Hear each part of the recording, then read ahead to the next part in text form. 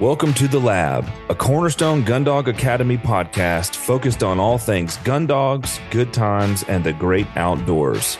I'm your host, Barton Ramsey.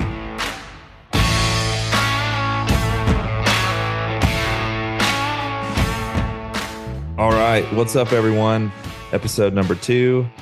My buddy Josh Raggio on the line with us. Super excited. I will tell you, man, I have a list. I have an app called Clear on my phone where you can make lists and like swipe them when you're done. And that makes my obsessive compulsive nature very happy to see like a list get swiped. And I sat down one night when I was thinking of this and was like, all right, who do I want to talk to in this thing? And your name was first 3 people I put on the list for sure. No kidding, man. That's awesome. Which I felt like you probably would be surprised by that, knowing just you're a humble dude. And yeah, well, I wanted to talk to you for sure. Well, thank you. Yeah, I am surprised because I know all the people that you know. I know all the people that you know. I know cool people, man. I know cool people. I'm very fortunate. I tell people I get to, like, local folks are like, "Oh man, you're like cool. You're like with all this cool crap." I'm like, no. I'm the not cool guy that gets to hang out with lots of cool people, which is super fun. I'm fortunate in that way. I want to have a lot of fun things to talk about, to ask you for sure. But for those who are listening who don't know you, Josh Raggio Custom Calls, you're in the Raggio Mercantile Shop, I can tell, which is one of the coolest places. I've got a couple questions about that later. But tell us a little bit about you. How long have you been blowing duck calls, turning duck calls, and doing what you're doing currently right now with your life? Well, first, thanks again, Bart, for having me. So I guess I've been blowing duck calls since I was probably 10 or 12. And that's simply because my dad always carried a duck call in his pocket. And so we were constantly hearing duck calls in the house. And so you either kind of had to adopt it and what's the word? Like take it for what it was worth, as annoying as it might be. Or you just had to sit there and be annoyed by it. So I kind of picked it up and started learning. I didn't really get it, though. I was okay at a few things on a call, but I didn't really get it until I was probably in, early high school, maybe. And at that point, Dad had started competing. So I was around duck calls and competitions and, some of the makers back then quite often. And when I want to say I was in late high school, college, I started blowing in my first contest and quite honestly thought I was pretty good. Cause I'd won a few meet contests. I'd won the Mississippi State and blown in the worlds. So I said earlier that I kind of got it in that time frame. I really got it. And my buddy Brooks kind of pointed this out one day, Brooks Tinsley, when I started making calls. That was when like everything just clicked. And I felt like I could basically do anything on a duck call that anybody else in the world could do. Maybe not as good as I could do it, but I could at least do it, Mm-hmm. So obviously that was blowing a duck call every day. And so the old saying, practice makes perfect, pretty much, that's what it was for me. So that, that's kind of where it started for me. And just that, just my dad taking me hunting, always blowing a call, just kind of never thought I'd do it for a living, obviously. Sure.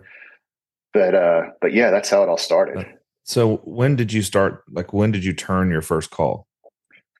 10 years ago. Okay. 10 years ago, about 11 or 12 years ago, I started kind of amassing all the toolage that I thought I needed. I didn't really know what I needed, to be honest with you. Yeah. And that was really because that really didn't have anything to do with like my duck call history before that. Really, I went to a buddy's house that was making calls that didn't live too far from me. He had asked me to come and blow his calls, kind of critique them for him. And when I walked through his garage, I saw the lathe and I saw sawdust and saws and all this kind of stuff. And I went inside, blew a call that he had made from scratch. They didn't sound great, but I was just enamored at what he had just made from a block of wood. Mm-hmm. And when I left, walked back out of his garage to my truck that night, I told myself, I'm going to do this one day. Do this, meaning I'm going to make a call and go hunt with it one day. Not I'm going to have this, awesome custom call business that takes over my whole life. I'm just going to make some calls. So that's when it started. Where were you? I don't remember exactly where you were. We have some mutual friends up in Memphis that are still kind of in corporate America, truck world. Where were you? I mean, you were not working in I'm using my air quotes right now, the industry, right? You were in corporate America. What were you doing before you started Raggio Custom Calls? So I worked right out of college, started my own business in landscaping and small construction. That was when there was, housing boom, early 2000s. And then 2007 and 8 hit, everything crashed. And so I got out of that and got into a sales job that lasted a couple of years, which led to a sales job at Puckett Machinery, which is the Caterpillar dealership in Mississippi, or central Mississippi down to the coast. And so I worked for them for I think it was about 12 or 13 years. I started out in product support sales. So basically I was a punching bag I was the liaison between the customer and the dealership. So once you purchased a piece of equipment, I was your contact. And people don't call, they didn't call me because they were happy with everything. They called because something was broken. I'm just calling to tell you how much I love this thing. Yeah, nobody. Nobody. Never happened. Yeah. I did that for 8 years and learned, man, I wouldn't go back and change time for anything, because of the lessons I learned in that job. Really taught me how to run a business and how to deal with people through positive and negative experiences, and how to communicate and build relationships and build networks. So I did that for 8 years and then transitioned into the actual equipment sales. And I did that for 3 or 4 before I resigned or turned in my resignation to pursue the duck calls full time. You and I talked a little bit around then, and I don't want to cut you off, but I want to hear, like, just what was that like making that transition? Because you've got a family, I feel like your position in the sales world was a secure position, right? I mean, you had a salary, you knew what you were going to take home every year. You might even get bonuses beyond that, or maybe you were all commission, whatever it was. You had a lot of security there, and I think stepping off into this, I've made a similar journey.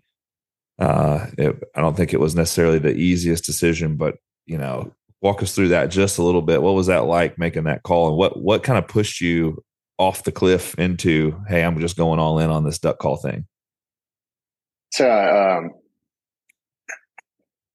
I felt after a few years, I started getting a pretty good waiting list for the duck calls, and I started feeling that pull to resign the corporate world and go into it myself. But like you mentioned, I had the job in my mid-30s that everybody wanted, selling heavy equipment. It's a job that I should have retired from.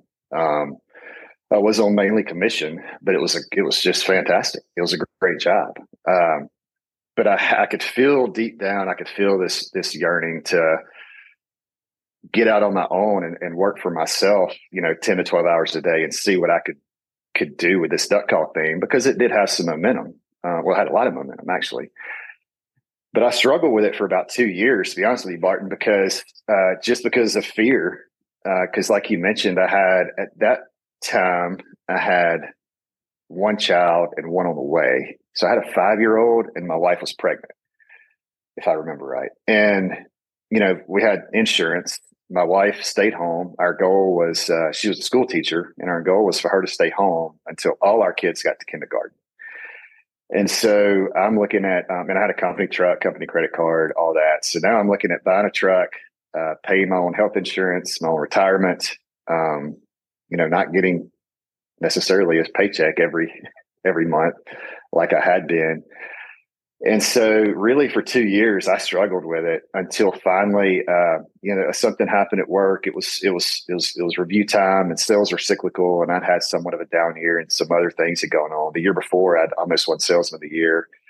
And, some things were said in that meeting that really just bothered me to the point where it pushed me over the edge. And I'd been praying, like, God, hit me in the face with a brick when it's time to make this decision. Like, don't kind of just whisper it in my ear, or like really like just make something big happen.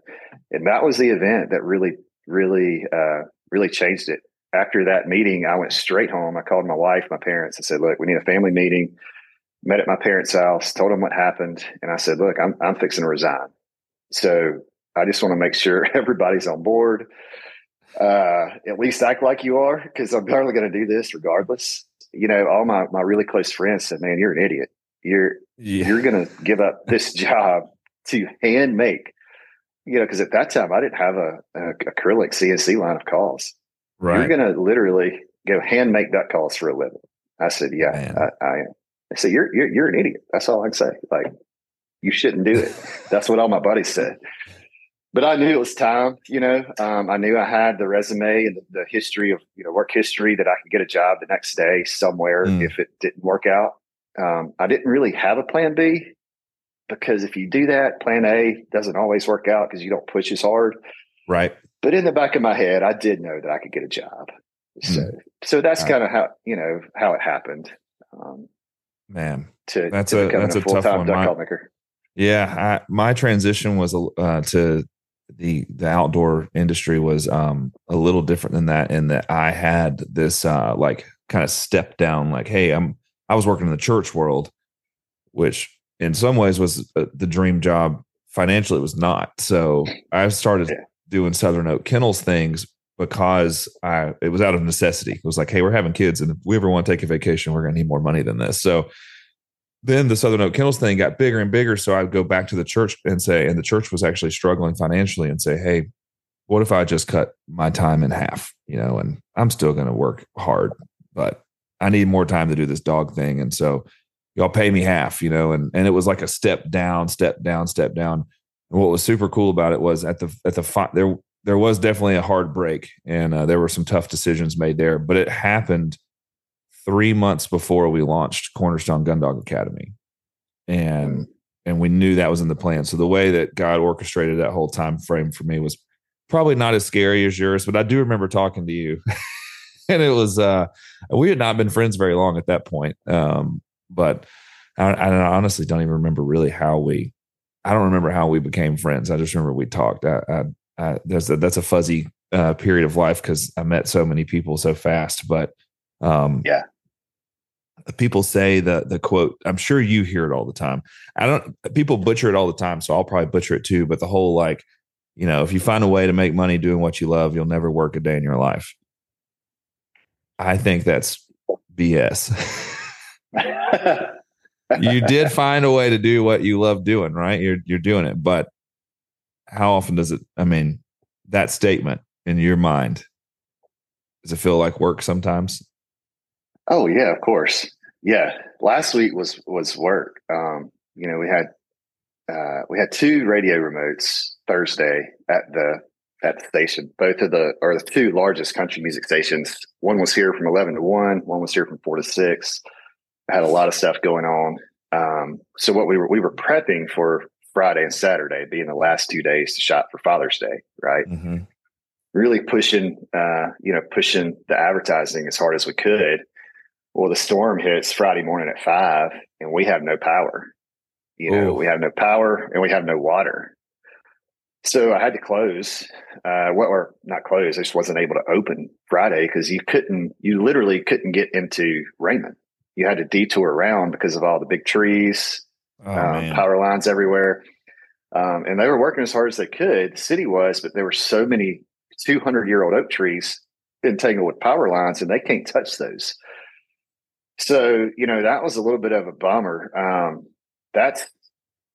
Those days feel a whole lot like work, even though you're maybe not working in the store, somewhere. Yeah. Yeah. No, there's definitely a lot. So I then mean, look, Saturday, well, I made the decision. I was like, look, this is for a guy's retail store. This is the biggest day other than Christmas, right? That for sales. And so I made a decision. We opened with lanterns.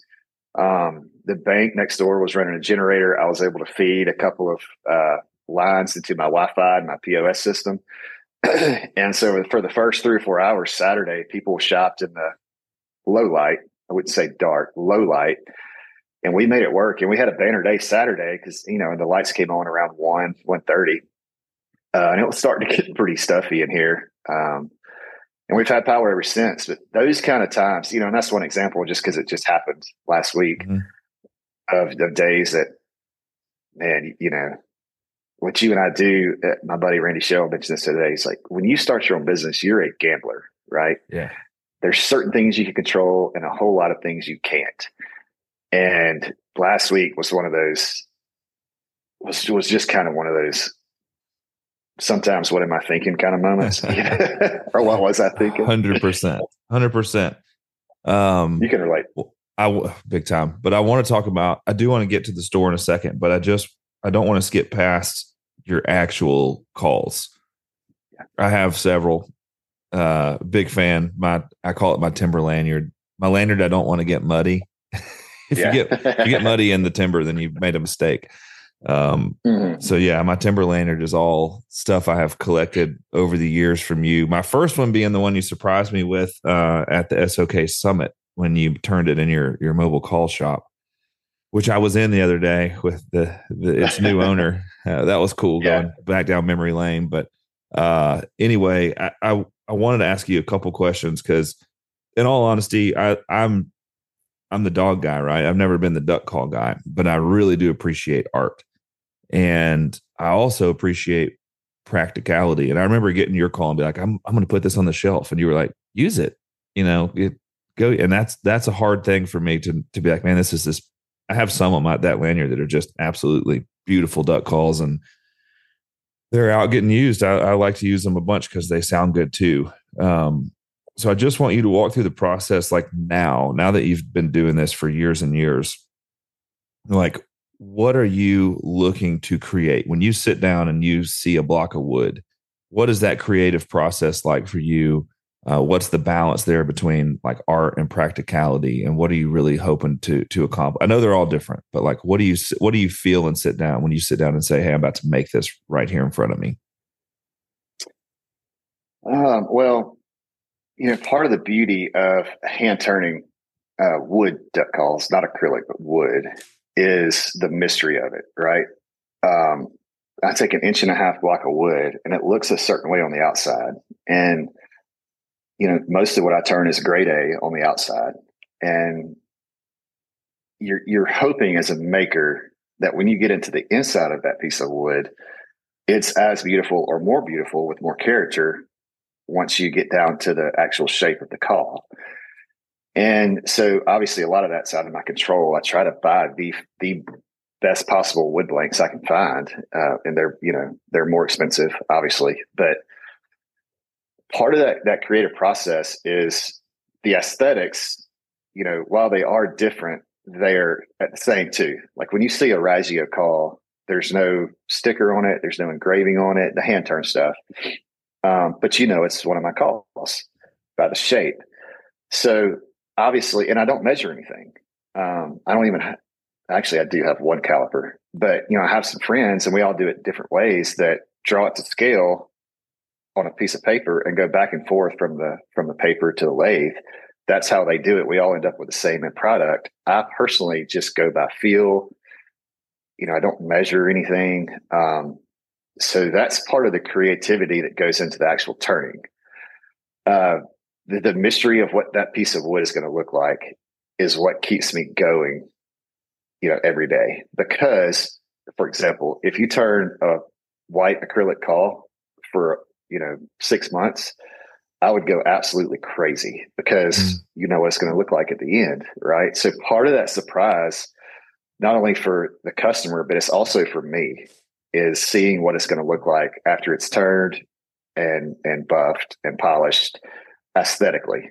Now, obviously, the other part of that is the sound, and that's always tricky too because your bore, your trill is a blind drill, and so your millimeters too long, too short, whatever. So that's that kind of reverts back to when you first start. How do you start making duck calls? Did you start with a flat jig, which basically forces you to learn all these dynamics of sound? So I would compare it to if you're a photographer, instead of putting it on automatic mode, instead of starting out with a jig that already has some curve to it and gives you a sound and kind of does some stuff for you. If you've never taken pictures before, I'm handing you a nice camera on manual mode. Right. So now you have to figure out, if you turn this dial up and you crank your ISO, what does that do to your shutter speed, or your aperture? And that's a triangle.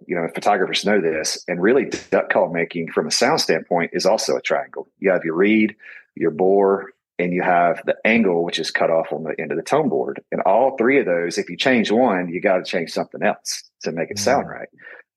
And so I don't know if you call that creativity or just, knowledge of how it all works from a sound standpoint. But that's the biggest challenge, right? I can teach you how to turn a duck call that looks like mine in an hour if you have any kind of skill set on a lathe.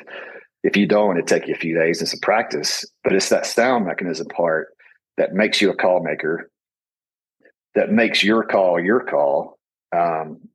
Because somebody can come up to me, hand me a call and say, man, it has too much hold. It's not loud enough. It's too loud. It's whatever. And I can go in and manipulate it to fit that person to an extent.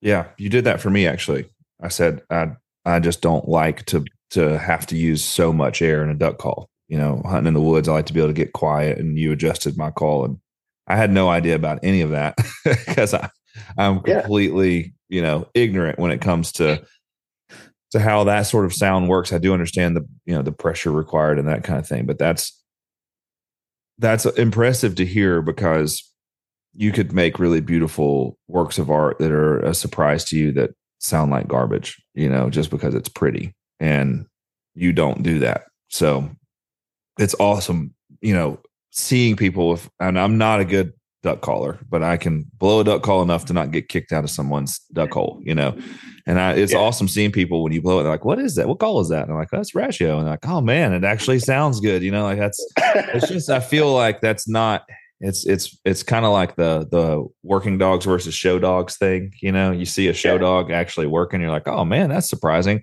But not only do they work, they sound really, really good.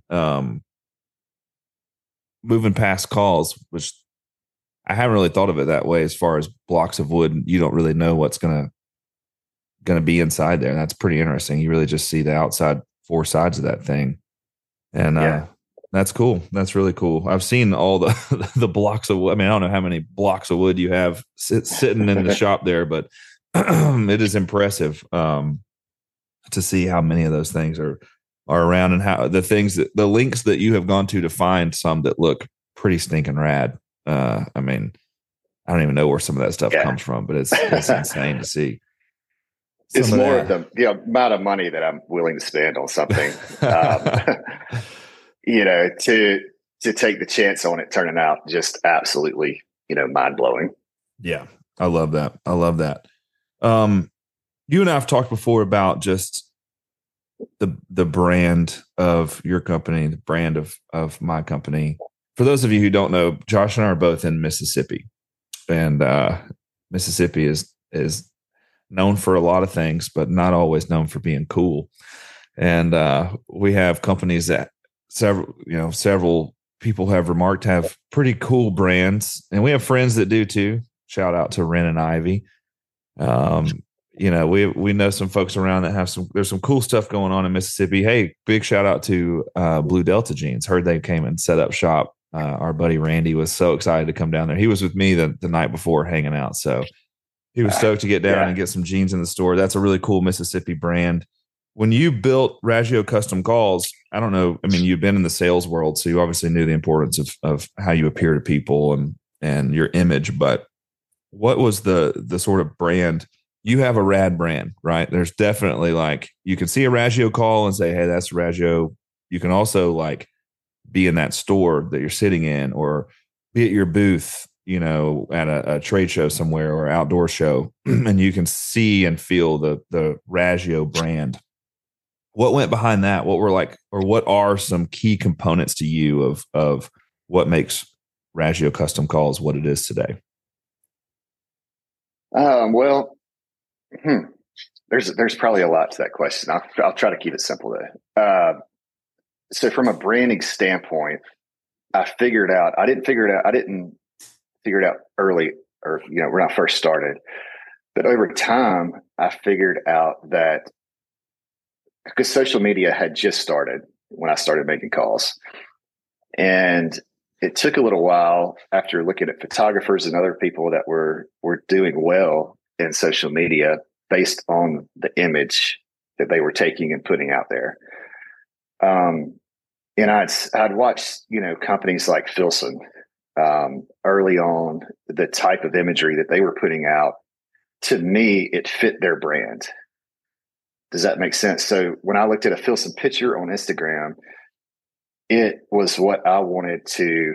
It's why I wanted to wear that jacket or that coat, that shirt or whatever. Like the imagery made me want the product. So, fortunately, I had started taking some pictures of just hunts, and decided to try product photography with that camera and that setup, and kind of came up with what I thought was really kind of a dark, sexy way to make duck calls look. As weird as that sounds, like nobody had really branded a duck call company that way, Filson-esque per se. So when I started doing that, I saw a definite increase, or a definite change in the perception of my business, and an increase in engagement in social media, as well as just orders coming in, the people calling and emailing. And so then it became second nature to make my brand look and feel that way. And it's not just perception, it's reality also. However, if you live in Maine and the first thing you see is a picture on my Instagram, that is that's your perception of my brand based on one picture. And once I realized the importance of that, I started really spending a ton of time on that specific, part of the business. Yeah, no, that's a great answer. It's definitely,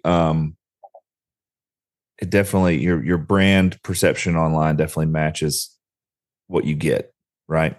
And that, and I'm saying that about you and some companies. I mean, if Filson started posting, snowboarding pictures of kids hitting rails on a snowboard, you'd be like, what? It doesn't match. Even though, you could wear a Filson jacket, but that's not the brand, right? And so for you, it's definitely a feel for the beauty of it. And even what you were saying about kind of the mystery of it, there's like a darkness to the brand that's like, man, this is something you kind of got to see. It's like almost got this come see it for yourself sort of feel, which is come and find out what this is, which is super cool. Well, I'm glad to hear that, from an outside perspective, because I see everything from the inside this bubble that I have, and oftentimes, and you're probably the same way, we get caught up inside our bubble and don't realize the impact of what we're doing on purpose. However, sometimes we don't see, as owners or makers or whatever, the actual effect that it's having in the industry until we go to a show, or I come up to an event that you're doing, or we go to Bozeman or something, and people they give you that validation that you don't really hear. Sure. It makes you feel good. It makes you feel like, holy cow, what I've put all this time and effort into for years and years and years, paying attention to the smallest of details every single time is actually working. Yeah. This is actually paying off. One other thing, just talking about marketing and branding and kind of how it came about, I really tried my best to be authentic and original, not taking anybody else's ideas, trying to do things, first in the industry. I have a list of things that that I keep that I did first. You know, I don't share those. I don't put them out Sure. and say, "Hey, look at this." I don't comment on somebody's stuff when they copy to the nth degree what I did last week, a year ago, 2 years ago, 10 years ago. But I know, Yeah. and a lot of my customers know. You know, big things like the mobile shop. You know, nobody's really done that, but smaller ideas that were good for the duck call community, duck hunting, things that brought people together. You see some of those things emulated now in different ways. And not saying I was the first to get a group of people together and talk about duck calls, but just kind of the way we did things. We tried to do them different, very professional. So that also definitely helped. Being the first guy that did the calls for Filson. Yeah, that was cool. And that goes back to imagery and somebody at Filson seeing my Instagram page and going, "Hey, we might look at this guy." And it turns into a 5-year partnership. Yeah. That might be the first time we really spent a lot of time together was at SHOT Show when you did the Filson calls. So just to add to that from my perspective on your brand and from the things I hear, obviously you're not the first custom call maker, and that person's been dead a long time. And there's, you're not going to reinvent the wheel, but there's definitely an element to the way you built Raggio Custom Calls and your brand that I hear people all the time now say when talking about other custom call makers. Oh yeah, they kind of do that Raggio thing. They're like, yeah, it's kind of like the Raggio calls. Like it's almost like Yeti, like, oh yeah, they're like the Yeti, and so that's a testament to kind of getting there first, which you and I both know that requires a lot of hard work and a little bit of luck. the timing of starting stuff. I tell people all the time for my journey, I'm 36. I grew up with dial-up internet. I love coming home from school and getting on AOL Instant Messenger and talking to kids from school. Like it was a very natural transition for me. Whenever I started Southern Oak Kennels, I was like, yeah, we got to have a website. Like, got to get on social media. That's what I do. And I think for the generation right above me, they were like, we need to get some kids in here to get us on the internet. They had to go like relearn that, but it was a natural language for people, 10 years older than me and 10 years younger than me. It was very much like that's the lane that we lived in, sometimes to our detriment because you can make things look a certain way online and it's not that way, right? Perception can be very different than reality in that regard. But it was the same for Cornerstone Gundog Academy. When Josh and Keith and I with the Rock House guys came together, I had all these people that would ask me, do you have any good DVDs you could recommend for dog training? And I would think to myself, the only DVD player I have is in my wife's Yukon. Like if I were to watch a DVD right now, I'd have to go sit in the truck and watch it in the back seat. Like that's the only one I have. It's just DVDs aren't a thing anymore. And so that was really the timing of that was like, hey, I really do want to give people this experience of how to train their dogs the way that I learned and the way that I think is most fun and beneficial. But the timing of it is now we can put it on the internet and you can stream it on your phone, which was super cool. Yeah. And we're super cool. But the other side of that is, so when did you start SOK? SOK started in 2000. Really, I named it in 2012. Okay. So we were within a year of starting companies. So we were also at the very forefront of Facebook. Instagram, I don't think existed until maybe a year or two later. One of the things that was the biggest eye-opener and learning lessons for me was the lack of accountability on Facebook when I first started making calls and posting calls for sale. The absolute hate language that was put out on Facebook because there was zero accountability that I had to endure. Did you? Because I was the new guy, and all of a sudden I was gaining a little traction, and I was asking more for my calls because of just how I valued my time away from my family. Did you experience a lot of that early on? With Southern Oak Kennels, a little bit, because there's and one of my goals of this podcast is to build bridges between different communities. So I don't want to knock anyone down at all, but between the American lab and the British lab world, there's always kind of this, we've talked about that. Okay. So there was a lot of like, oh, it's just, there was some of it with Cornerstone. There was a lot of it because we were new, and there were these, there are some great other training programs out there that were, very different. And so anytime you come in and do something different and you charge what we feel like it's worth because of the work that goes into it, you got people that are, not happy about it. And I used to say all the time, and I also, you and I probably both witnessed this a lot with Sitka gear. They got absolutely trashed on Facebook because of their prices, right? But meanwhile, they're selling out of everything they make. So I used to tell people all the time, like, it's like, folks, go join a Facebook group for people that own Ferraris and post a comment like, well, my Honda Civic gets me to work just fine. Like, that's not the point, man. It's just, why are you in here doing this? That was what I got a lot of, people get in some group and just, slam stuff and prices. But, we made it through. Here we are. You know what?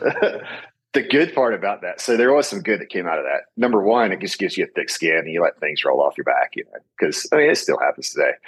But what I found early on was, once, those people would say something or whatever, but then if we met at an event or something, I would go up, introduce myself, we'd have a conversation, and I would hear back kind of through the grapevine, or the guy would make a post and say, hey, I met Raggio this weekend. He's actually a pretty good dude. Like it was wonderful because there was no computer screen in front of us, that was blocking.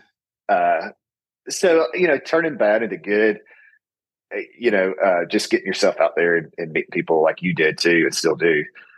It really changes people's perception when they can actually just have a conversation with you. It's amazing. Big time. I mean, I have experienced that. I experienced it when I was at SHOT Show with you. I sat down to dinner with some guys, and this other trainer who's a super, super nice guy. And I have some friends that were there with me that reminded me about this the other day. He had just enough liquid encouragement to just speak his mind. We had been together for like half the day, and he looked at me right across the table and he was like, man, before I got here, I thought you were a real douchebag, but you're actually pretty cool. And I was like, man, I don't know how to take that, but I appreciate it. And I have told a lot of dog guys, like, hey, differences aside, I know we disagree on like a couple things here, but I promise you, if we went on a duck hunting trip together, we'd have a good time. It actually happened. There was a guy that used to absolutely trash Southern Oak Kennels online. I mean, every time Sitka Gear posted anything about us, this guy would go comment and just trash it. And he was young, he was very young. And I actually messaged him and said, man, if we ever shared a blind, I promise you we'd have a lot more in common than you think. Lo and behold, this guy ends up guiding for a buddy of mine's outfitter. And I show up and I told the guy, that my buddy, I was like, hey, look, there's some history here. I'm not angry. I hope he hunts in our group. And we killed 108 lesser Canada geese and a band. Wow. And the only dogs that were working were mine and my buddy Corey's, and they did fantastic, right? I mean, they crushed it. It was field hunting geese. It's not like it's hard to retrieve. So we had some long blinds where you're casting them out, and I think the guy kind of hoped that I didn't really know who he was. And at the end of the hunt, we get in a side-by-side, just me and him. We're going to get the decoy trailer. And I just put my hand on his shoulder and I said, man, I told you we'd have fun out in the field, didn't I? And man, we were pals ever since then. It was all good. But yeah, there's something to be said about meeting in person. And look, we do that with Cornerstone. It's an online training program, but we do these member days, and we're trying to do them across the country, which is cool. And man, when you can get people that you've just interacted with on social together, it really is eye-opening, because I couldn't do what I do without social media. Our businesses are in some ways dependent on social for marketing and advertising. But man, it's a quick reminder when you're together that social is not the end all be all, man. And when you sit down by a fire pit with people that you've only interacted with on social, you're like, man, there's so much more here than what I perceived based on this image I got. Um, Absolutely. I mean, it was much the same with call nights when we started call nights and 7 years ago. It wasn't the first time that somebody had gotten a group of duck call guys together, but what it turned into was an event. It went from call lessons to 200 people in my backyard, me having to get sponsors, rent a tent, have food, like yeah, chairs, a stage, a sound system. Um, that was kind of, I would think maybe kind of the first that had happened the way it did. And now it's cool to see other makers do events that bring people together. And it's basically based around the duck call.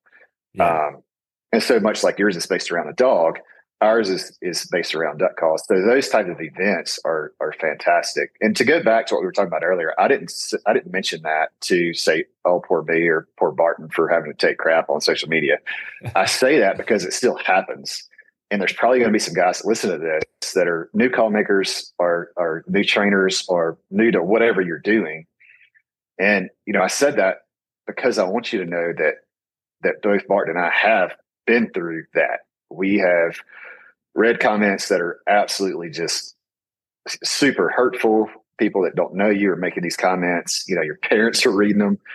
I personally never commented. I would maybe send you a private message and say, hey, man, I don't know you. You don't know me. We've never met. But if you have an issue, just call me and I'll be glad to talk about it or work it out. That was kind of the way I handled things. But the reason I brought that up again was just to let people know, look, it's going to happen. It's the world we live in. It's social media. People can say whatever they want to on a keyboard for the most part. And you just have to sit there and endure it. Don't ever feed the fire. Don't comment and learn from it. Make you tougher, and maybe they're actually right about something. So don't think you're so right about everything. Maybe learn something from something somebody said. But anyway, going back, that's why I brought that up. piece. Yeah, that is super helpful for anyone out there starting up.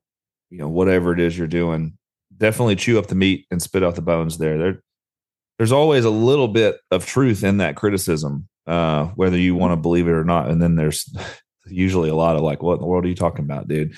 I have fed the fire. My personality. I like to hop in there, and man, I regret a lot of those times. I'd love to just scroll through the internet and delete a bunch of my comments back to people, and I have toned that down significantly nowadays.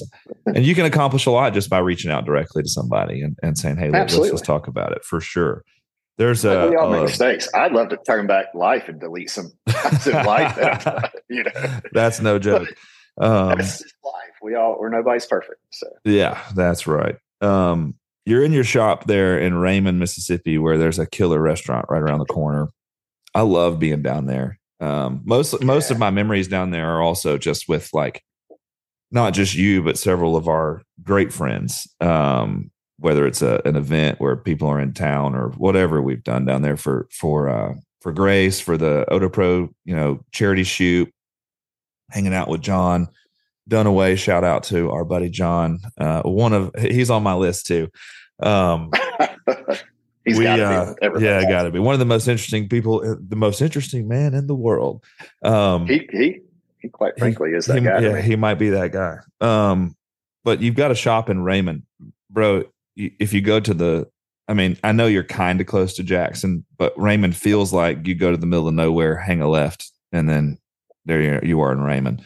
It's not on the most visited places in Mississippi, but you have, I'm not just saying this, the coolest store. I can't come down there because I'll just go broke. If you are into anything outdoors related and like if you think that a brand like Raggio Custom Calls is cool, or Filson, Wren and Ivy, I don't even want to name all the stuff you have in there. It is the store, and this is a compliment to you.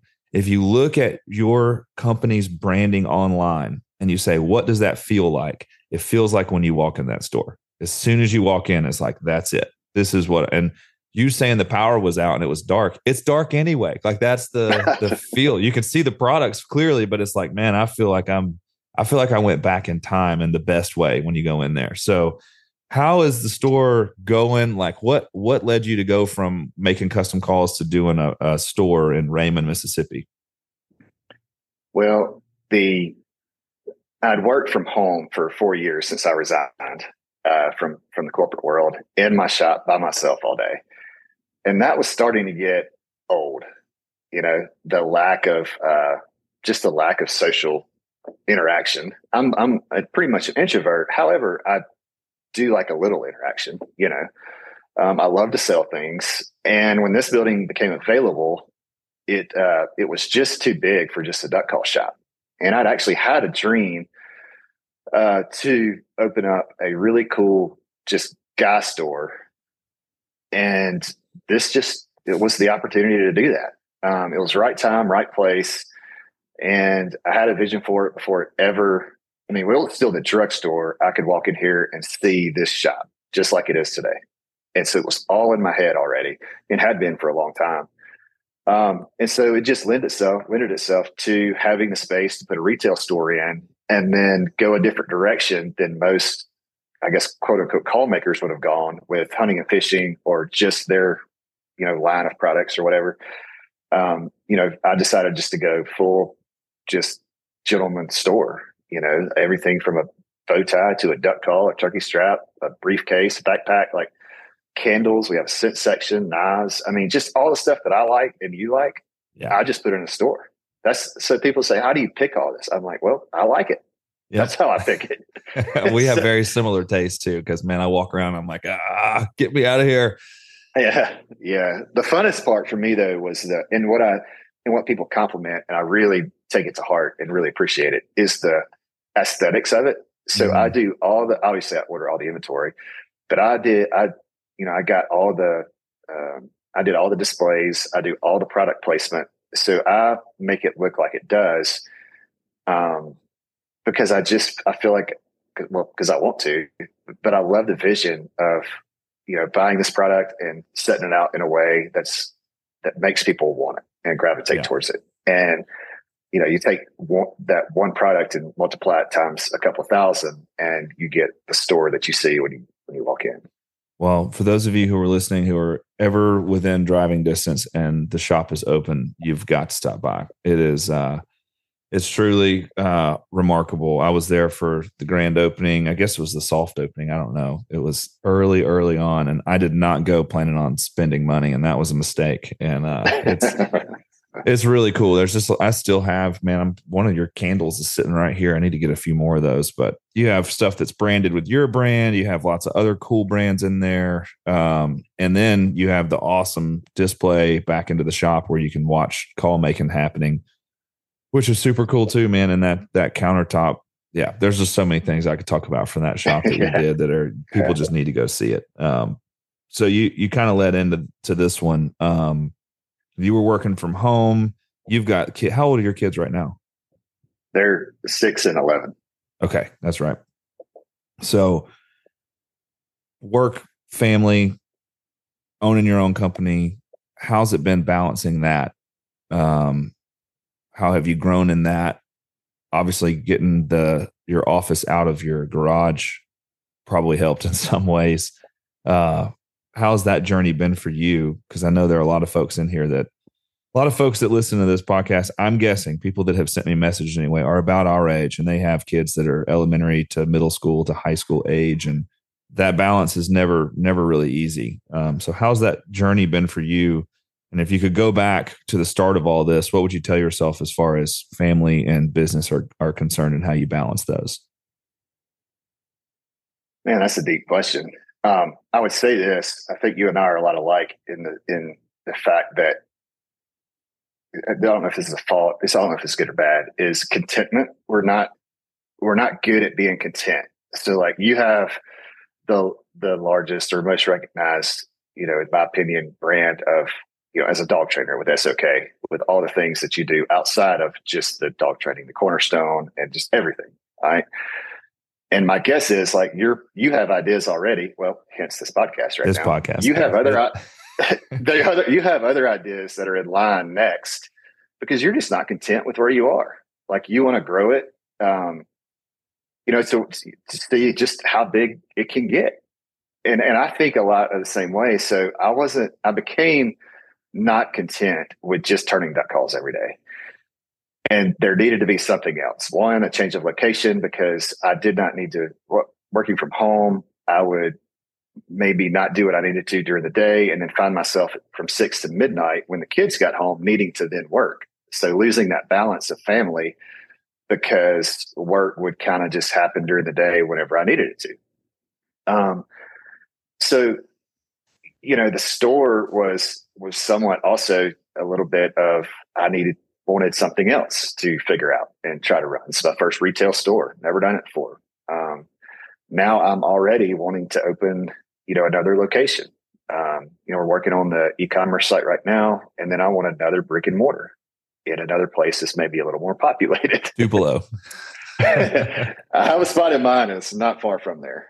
But so like contentment and balance, I struggle with that. And I think it's because since I've been a kid, I've been raised in a very competitive environment. Not necessarily, not at all, actually, from my parents. They didn't push me to win at everything I did. I'm programmed that way personally. But when you look back at my life, it's like the whole thing's almost been a competition. When I was in high school, I wanted to have the best grades and be valedictorian. When I was on the baseball field, I wanted to be the captain and the shortstop. And I was able to do a lot of those things. And then in college, you transfer into a situation where you're on a baseball team where everybody was the best on their team in high school. And again, there's competition there within the team to get a starting position. And then obviously winning games, to then Ironman events. It just seems like everything I've done, somehow I form a way to put it in competition or find competition or aspects of competition in those things. And I don't think that'll ever go away. What that hurts is sometimes my family balance because I'm striving so hard to do things in the business world or in my personal life with business that I have to really pay very close attention to family time. It's helped, this, I've cut alcohol completely out of my life. And that has been probably the biggest thing that I've ever done personally for not only myself, but for that balance and my family. So now what it's done, I have a much clearer sense of things just in general. A lot of anxiety has gone away. A lot of that, just enjoyment of instead of, throwing a baseball with my kid, thinking I need to be at work right now, making more money. Now I can actually be in the moment, throwing a baseball with my kid and enjoying it. That's a small example, but really a big example at the same time. And that goes with my wife, both kids, my parents, just things that we do in general on an everyday basis that I used to really honestly neglect because I was so passionate about, or I thought that was my excuse is I'm the breadwinner. I've got to go make more money. And that's not an excuse. I was not being a good dad. I was not being a good husband. I had my priorities were out of line. And so, that to answer that question, it's a whole lot better now, but it's a very difficult thing to balance. Yeah. It's not easy. I've been there. I've had, the conversations with Bethany to say, look, it's, her asking, why are you responding to, Instagram messages at 9:30 PM on a Sunday? And I'm like, well, if I don't, this guy might go buy a dog from somewhere else. It might go. And then, man, getting to a point a few years ago where Bethany was the one that was like, so what? Someone else will come along. And I was like, you're right. I was missing a lot, just same as you. I got it, the drive to just constantly be working, like throwing logs on that fire. It is something that if you're not careful can dominate. And I have been very intentional the last 4 years to spend as much time with my kids. That's probably the number one thing that I get criticized for on social media is how much time I spend with my family, which is hilarious. I'm like, man, this is great. Yeah. If this is what you guys have, what is? I was actually going to mention that. You were actually an inspiration to me. Seeing when work was the forefront, and one of the only things that I thought about was work, money. I got to work more to make more money. For what? And I would see you make a post at 3 o'clock in the afternoon, you were picking up your kids, not your wife. My wife was picking up my kids. You were being a dad. You were taking them straight to the boat and having that quality time. And I was sitting in my shop working, and I was like, man, like I want to be that kind of dad. And part of that was just changing up my schedule a little bit, and to be able to be more free and more open to that type thing. So I know you probably do get, statements on Facebook about that. It's like, well, he's not training dogs. Well, they don't know what you did from 4 a.m. to 2 a.m. You probably had worked more hours than they have before you went and picked up your kids oftentimes. So, that's part of that whole social media deal. But anyway, I think you're also, what you don't hear, when I've never told you this, and probably most people don't either, is that was actually an inspiration as a father to me, and probably is to a lot of other people too. So yeah, seeing those things actually helps people. So don't ever discount that. I appreciate that very much. And I know, social media, especially Instagram stories and whatnot, is the highlight reel, right? Like last night, one of my dogs ran into the power box that supplies the power for the kennel and busted it. And so the power is out until the guy can get here tomorrow to fix it at the kennel. So like I'm out there with a headlamp, letting out dogs at 10:30 last night because we had a long day with family. And, it's pitch black dark. There's mosquitoes everywhere because the fans aren't on. And there's 18 dogs to be let out and poop to be scooped and whatnot. I'm not putting that on Instagram, people. I'm not showing you like, hey, here I am, by the way. I tucked my kids in. I'm sweating to death out here late at night, stepped in a mud puddle with my flip-flops on the way out here. That stuff doesn't go on Instagram, but the family stuff to me, and that is why I post it, hopefully to encourage people to get out with their kids and capitalize. Because what I realized in 2019, when I was in a very unhealthy place, physically, emotionally, substance wise, everything, was you don't get any of this time back. You don't get this time back. It's like I tell people it's very short with dogs, that the socialization phase with a dog happens so quickly. And if you wind up with an 8-month-old dog that wasn't properly socialized, you're just not going to go back and fix it. Right. It has to happen in a period of time. Well, it's much longer with kids, but it goes by seemingly incredibly fast. I mean, there's all those sappy Instagram posts like you get 12 summers, like what, whatever that is, but it's true. And there's only so much time. I have an app on my phone. I'd have to find it now. I kind of made myself stop looking at it because it made me sad, but you put in your kid's birthday and it calculates when they're going to graduate high school, and it gives you a literal nonstop countdown. So if you open it, it's like, this is how many years, how many days, how many hours, how many seconds. And man, it got me. I was like, yeah, that's going to happen. Yeah. I don't know if I would. Yeah. I don't know if you want to see that it, out, man. But then there are also days where you're like, this day is 90 hours long. And tell my wife, Bethany, and I have just kind of started a little, like, we saw it she read it in a book somewhere. My wife's far smarter than I am. We may both be in that boat.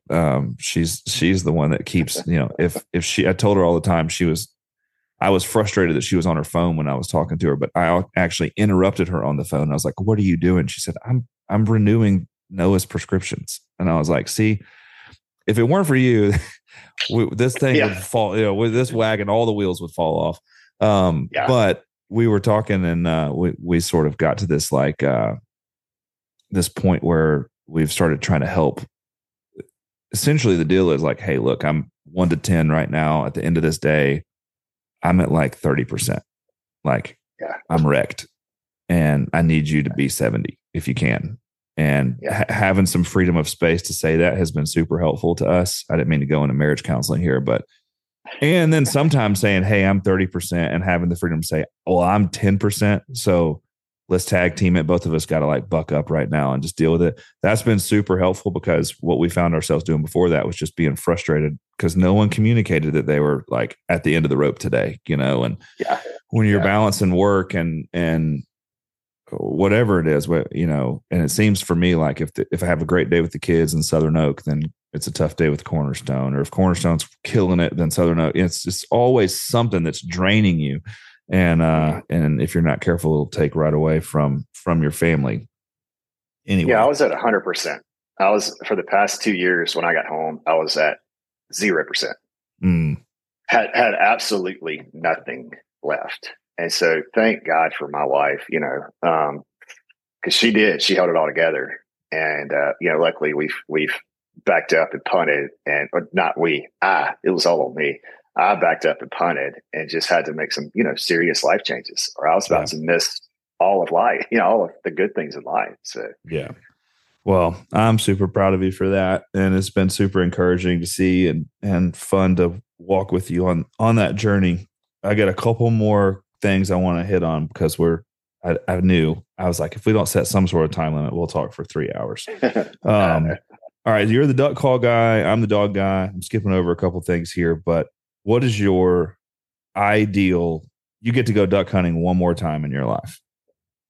What's that hunt look like? mm, I mean, it'd be super cliche. It would be in, if I could set the climate and the water level and all that too, it would be at a public land spot in Mississippi with my dad, my son, um, a few friends that I won't name because I probably leave somebody out that, Yeah. but there's, a couple of guys that I've hunted with for a very long time. And my dad would shoot, a couple of mallards. My son would shoot a couple of mallards, and I would just kind of get to sit back and watch it all and call, and then come home and eat some scrambled eggs and biscuits and bacon. Love that. I love that you I said mean, public land too. We're very different in that regard. I didn't grow up doing this, so I stay away from the circus. But no, I appreciate it, and I have so many friends that do. Like, I get it. I've done the public land thing, and when you do kill ducks on it, you're like, oh yeah, we did it. We got them today. yeah, I like those country club ducks. yeah. I'm not saying I do that anymore. I'm No, just I know. saying that's a great because I was answer. raised that way. I was Here's one: raised that way. So, does anyone got a dog on that hunt? Do you like having I dogs? yeah, I would have my old dog that passed away. Back, he was out of or sired by Moose. Jason Zara's Yeah, freaking awesome dog. I would have Brody back on that hunt, yeah, and yeah, he would retrieve all 6 or 8 of those ducks, or 2 of those ducks, or whatever my dad son yeah, shot, and then I'd let him go yeah. back up to doggy heaven. You're That would you're be kind of you're kind of like me. I know this to be true because we haven't hunted together a ton, which is funny. But you and I both commented just when the season gets here, we're just busy. We did get to spec hunt together, which was cool because you had that like super flamboyant gun, which I was jealous of. You had yeah, your gun with like inlays all in it, and yeah, it definitely matches. Like when you show up with your calls and all, like that gun, I was like, oh yeah, of course, that's what that's what he's shooting out here. That was a fun hunt too. I had 0 But bars. That was key. yeah. That was key. No service. The I so many times last season and the season before, particularly, did not load my gun. I just love to sit back. Noah's going with me a little bit. I just got his first mallard back from the taxidermist and put it up in our new lodge, which hopefully we'll have a grand opening for soon. But I love handling a dog. Like I love sitting back off the hole just a little bit where I'm not in the way. I'm not flaring any birds, and man, just picking up ducks and obviously if we're smoking them, I'll load my gun because I want to, I don't want anyone illegally shooting my limit for the game wardens listening out there. But I really love watching the whole thing happen, which is cool. And I've got friends that do too, and I've got other friends that like Addison, like no one loves to shoot stuff more than that guy. Like he is, everyone else is unloaded and about to go eat breakfast, and we need one more duck for the limit. And Addison is literally staring at the sky with his gun like Elmer Fudd. But yeah, you love the sitting back and calling them.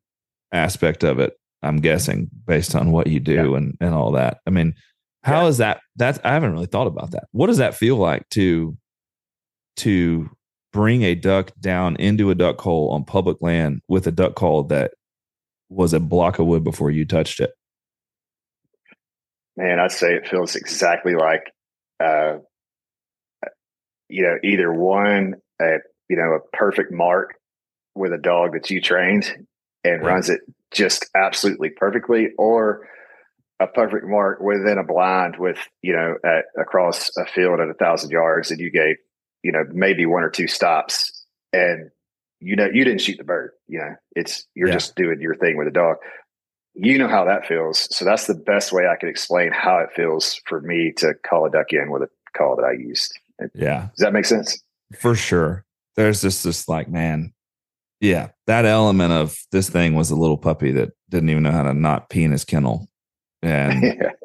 now we did this. It's super cool. And I think for you is the same, as different as a duck call is from a dog. Just the joy that you see the other guys you're hunting with experience. Man, Mm-hmm. it's so cool. When there were 3 times last year where there were 3 crazy retrieves that I had last year, and all 3 were around a lot of clients at an outfitter, and Mm-hmm.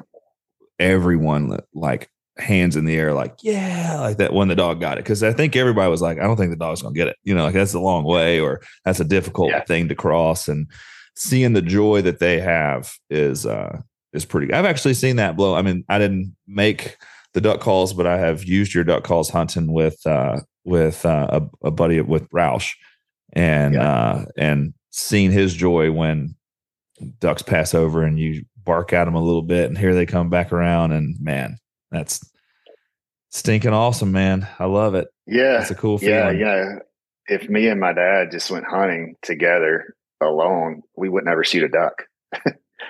we just both like to call and see them do their thing. Like Yeah. we would just go duck hunting and not shoot ducks, I guess. I don't know. No, but Yeah. you know how, I mean, the shooter, like Addison gets that enjoyment that you get out of, a retrieve. I get out of, calling ducks in when they call at me. Addison gets that joy out of shooting, and you need shooters in your group. But those guys feel the same joy as we do, just in a totally different Yeah. aspect. Takes all types. All right. Last question. Right. 50, 75, heck, 100 years from now, someone brings up Josh Raggio. What do you hope they're talking about? I hope the word like genuine comes up. Hmm. No matter what it was, he did it. He was just a genuine guy. Like, whether we're talking about family or my business or mercantile or duck calls or who knows what I'm going to get into in the future, but that he was just, a lot. I'll say this. So a lot of CEOs, a lot of presidents of companies, some are kind of that hard, gruff type mentality, but most of those guys, guys don't like to use the word gentle about themselves or other being, right? But there's nothing cooler to me than a guy in a super high position that is, number one, super wise because of things that he's been through in life to make him that way, those experiences, but also super gentle. Like you go into a meeting with that guy and you're expecting to get your head ripped off, and somehow you come out feeling even better than you did when you walked in, and you messed up, like that person can communicate in a way that's just on another level. And so while I'm maybe not there yet on that communication and that whole of what I'm trying to, with love, to become that person, I hope I'm on my way. I hope that I am already a genuine person, whether it's something good or positive, negative, whatever. Like I just meant what I said. But also kind of that gentleness of a man that is approachable, as mysterious as the brand looks sometimes, approachable, and just appreciates those things that maybe get overlooked in life, and figured out that balance in life. Like man, how did Raggio do this, this, and this? And man, he has, we pray and hope for just awesome kids that turn out good. And at 75 years old, I'm just as happy as I am right now doing whatever I'm doing. So I don't know if you're looking for like a one word answer, but no, that's great. That kind of encompasses 100%. Yeah, encompasses what I definitely feel what you're going for, and a lot of what I already think that you are. You're a super genuine dude, that's for sure. So I think you're on the right path, man. Definitely a genuine friend, and I appreciate your friendship and you are too, and man. all the fun stuff that we get to do together. I wish it wasn't so far down there, but we'll hang out soon, I'm sure. And I really appreciate you hopping on the podcast and sharing all this with folks. Maybe dog folks might be bored, but hopefully you guys will enjoy hearing from a guy that has done some really, really remarkable things in our industry and is a remarkable and creative human being, man. I appreciate the time to chat. I know you got meetings today, and I've got to take my daughter to horseback lessons. So now a horse dad. Yeah, dude. Thanks for chatting. Have a great one. Everybody that's listening, we really appreciate you guys tuning in, and we'll see you next time.